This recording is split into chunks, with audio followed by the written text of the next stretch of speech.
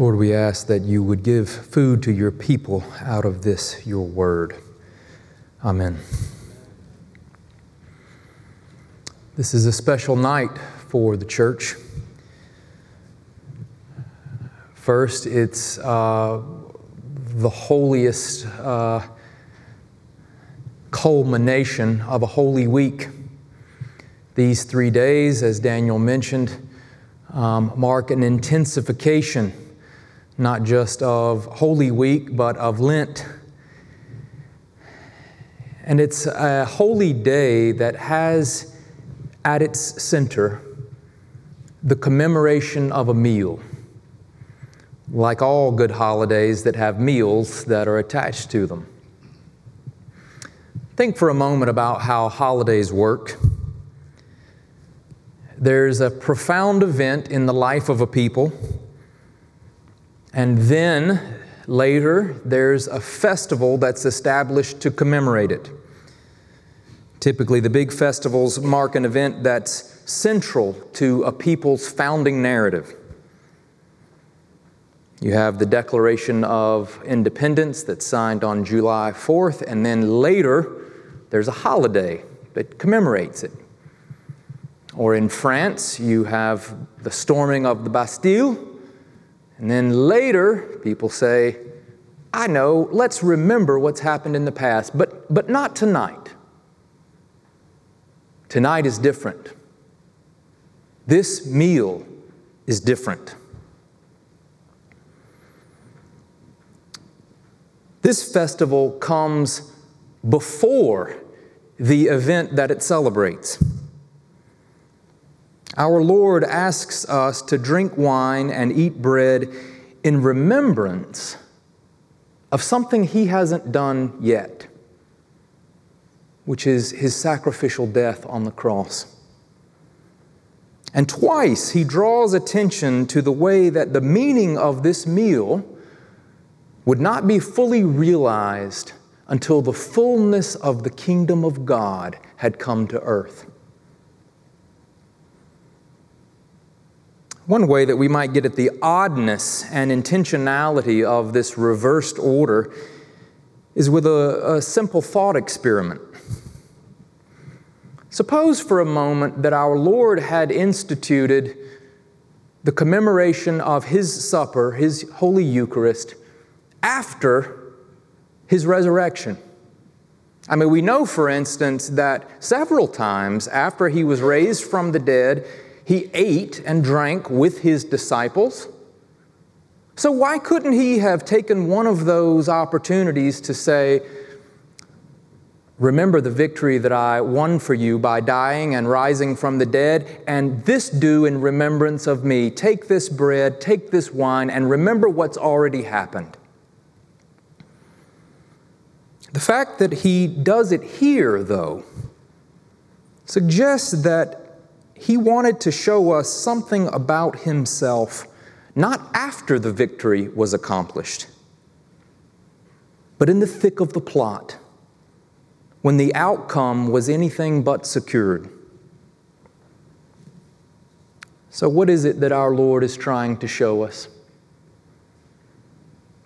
I think it's two things. While we can never plumb the depths of the mystery of Holy Communion, I think there are two things we can point to tonight, just by way of initial gesture. I think our Lord is trying to show us something about ourselves and something about Himself. And I can even boil that down into one thing. I can combine them so we have a one-point sermon. I think He wants us to remember who we are in the light of who He is. And so who are we? Well, among other things, we're His betrayers. It's odd, isn't it, that Jesus takes this moment to speak to us very clearly about our failures. As though to say that what He's doing in giving the bread and wine and asking us to remember it on a holy day, what He's doing is connected to what we're doing. Notice how Jesus ties them together in the space of a single breath. This cup that is poured out for you is the new covenant in my blood, but behold, the hand of him who betrays me is with me on the table. Now, you might be thinking, well, what does this say about me? It's Judas who is the betrayer, and you'd be right. But notice for a moment that neither Jesus' dialogue or Luke's narration of it mentions Judas in this scene at all. Jesus never outs him, calls him out, shames him. He never says, the hand of the one who will betray me is here on the table with me, and it's Judas. There he is. Get him, boys. Why? After all, he knew. But I think the answer is in the next verse. And they began to question one another, which of them it would be who was going to do this. One of the other gospel writers reports that they turned to one another and said, "It's not I, is it? Is it I?" And in fact, every one of them, like every one of us, eventually betrayed him and denied him in one way or another. And I think Christ wants us to see who we are only after asking some very hard questions about our role in His death. The sin that necessitates the death of Jesus isn't someone else's sin, somebody out there, but it's His own disciples' sin, His best friends, the longtime churchgoers. And the meal that marks us as a community has betrayal at its very heart. Now that might seem like a pretty dark way of putting things, but ask yourself, what's the alternative? After all, what's our usual human way of dealing with sin in ourselves and in others? I think we usually do one of two things. We either ignore it or overemphasize it. We either pretend it's not important or we see nothing else but sin. Isn't that the way it usually plays out? To the extent that we notice sin in someone else, we tend to overemphasize it, don't we? And the result is that we end up dehumanizing them. Why'd that person steal money from the company? Well, it's because he's a no-good, low-down, rotten thief. That's what thieves do, and he's a thief. That's why he sinned. That's who he is. We don't see the person, we see only the sin. But notice how when the sin is ours, we quickly tend to over-romanticize our own motives and the complex nexus of our narrative embodied in storied selves. Theologian Paul Griffiths said that we have this tendency to confess our sins as though we are in the midst of a Proust novel. But perhaps a more faithful way to confess our sins would be to list them in the manner of a grocery list. Some way that showed how common and drab our sins make us. And you'll recall C.S. Lewis says something very similar in a couple places. That each of us presumes that our sin is what bestows freedom on us and makes us the most us. But in fact, when we are at our most sinful, we're also at our most boring. But man, when it's somebody else's sin, it looks pretty boring from the outside, doesn't it? Of course, the other way to deal with sin is by pretending that it's not there. And that will work. That will work for you. as long as you don't want to have any deep relationships. But it's a terrible way to experience what all human beings truly long for, which is to know someone else and to be known for who they truly are. Because we are our histories. What we've done, the decisions we've made, the mistakes that we've made, the risks that we took, all of these things make up a large part of what it means to be us. And there were some mistakes there.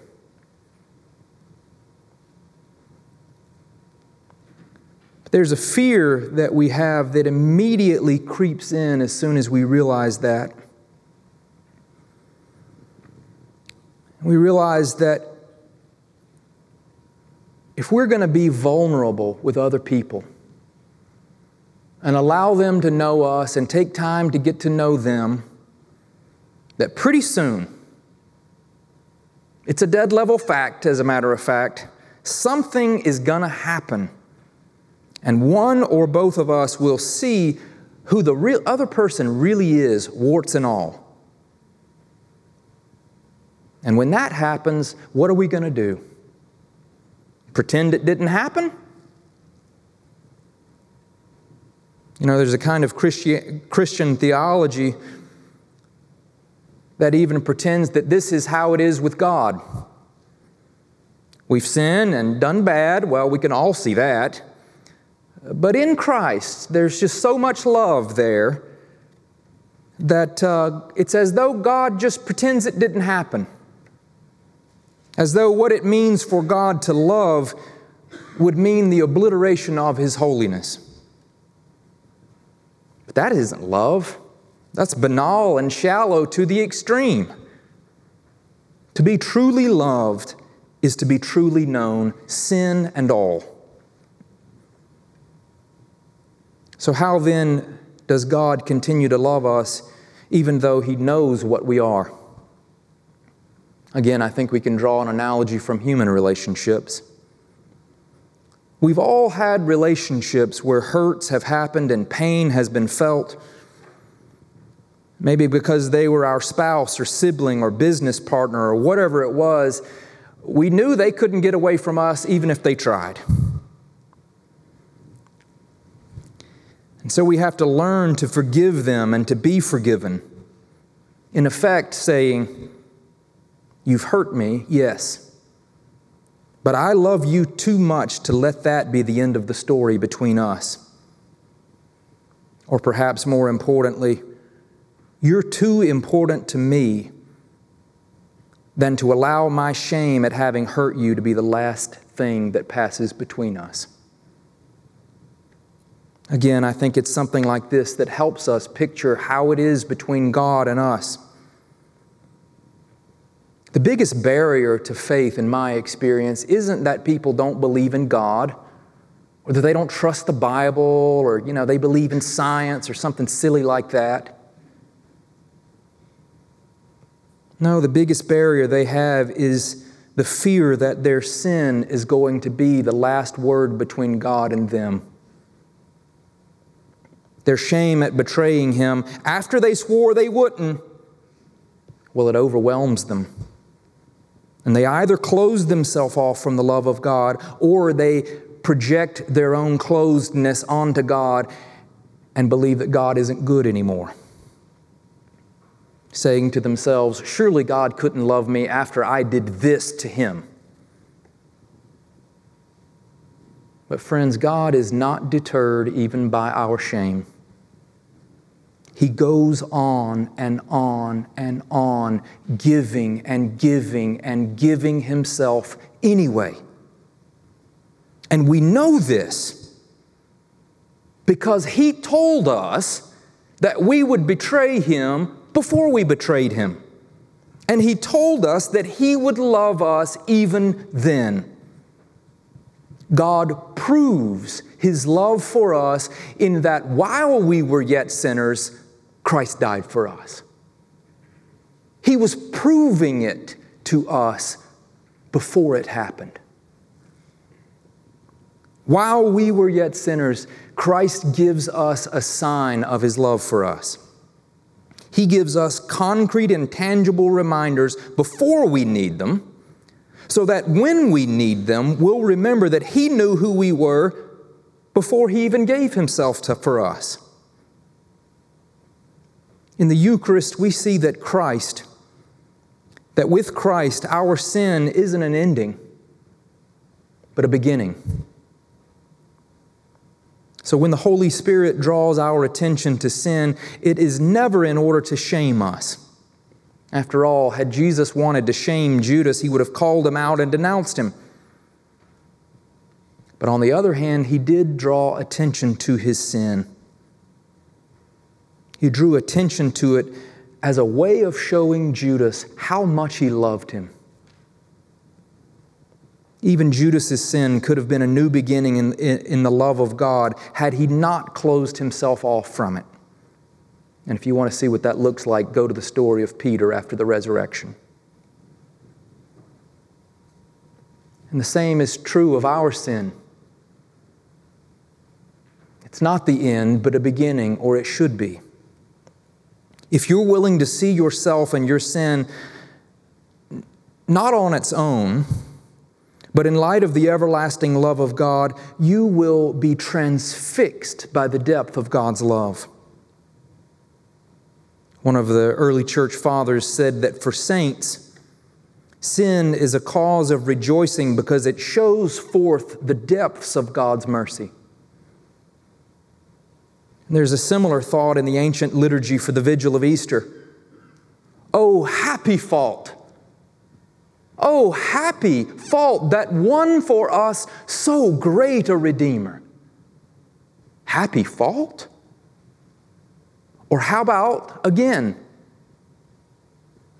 what we call the holy day that we celebrate tomorrow, Good Friday? Any of our non-Christian friends, if they're paying attention at all, should say, are you people freaks? They hung a man on a tree and you call that good? But it is good, and it is happy, and it is joyful when we recognize our sin. Knowledge of our own faults shouldn't devastate us or send us into denial, but should be a cause for genuine thanksgiving. And that's why we call this holy meal Eucharist, which means thanksgiving. We give thanks for the bread and wine, yes.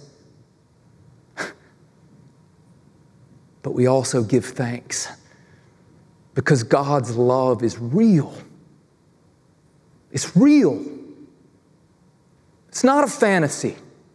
There's a realism to it. It's who we know ourselves to be for the first time ever. It's real. We learn to see ourselves in this meal by remembering that on the night He was betrayed, Christ took bread, He blessed it, He broke it, and He gave it. He took on human flesh and human life, assuming all that we are in all of its reality. Even though we took Him by force with club and sword, He didn't shame us. Instead, He blessed us and healed us. We spat upon Him and reviled Him, but He forgave us and made a home for us. He was broken and beaten so that we might be made whole. We took His life. He gave us life.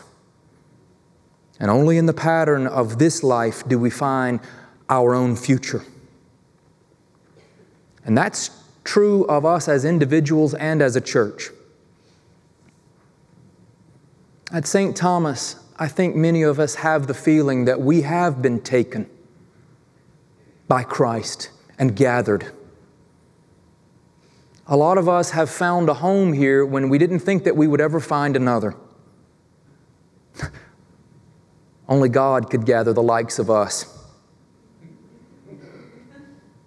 And we've been blessed, have we not? God has given fruit and increase. That's undeniably true. So far, so good. All Christians and all churches love the part about being gathered and being blessed.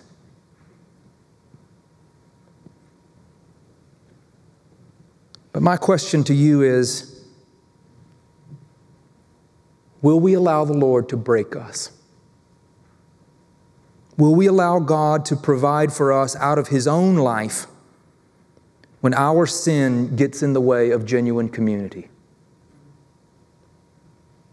Have y'all ever noticed how many conversations we have around St. Thomas that invariably go to this topic of, so where'd you used to go to church? We're still a group of people who until fairly recently were worshiping somewhere else, right?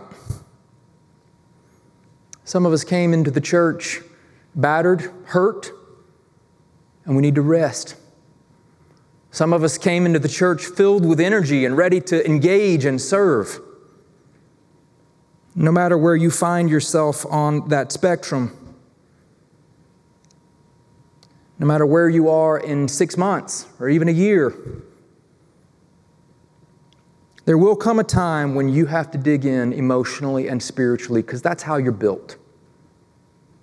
And if you do, you are going to find yourself face to face with the broken body of Christ in the church. And notice, friends, Christ breaks whatever He wants to give for the life of the world. If we want to be given for the life of the world, if we want to have a real mission and calling together, we have to allow Christ to confront us with our own brokenness and draw us more deeply into communion with our broken brothers and sisters in the church. But we can have the courage to do that because we have this promise from Christ. The meal that we share is a participation in His very life. He will provide what we need. He knows our betrayals. He experiences our pain at being betrayed. Every time the church gathers to receive His body and blood, we gather not only as the people who made it necessary for Christ to die, but we also gather as those who need to be shown again that there is nothing we have done and nothing we can do that will thwart the self-breaking love of God. Our sin is not an ending, but is a beginning. And I know that because I have experienced that here at St. Thomas. Not long after I came to St. Thomas, I said something once in a casual conversation that I didn't think too much about, but it cut someone very deeply. We had to talk through our misunderstanding with one another. And at the end, we cleared the air and forgave one another, each for their part. The next week, I was down front serving communion. And as I offered the body of Christ to this person, they touched me ever so gently on the wrist, and I'll never forget it.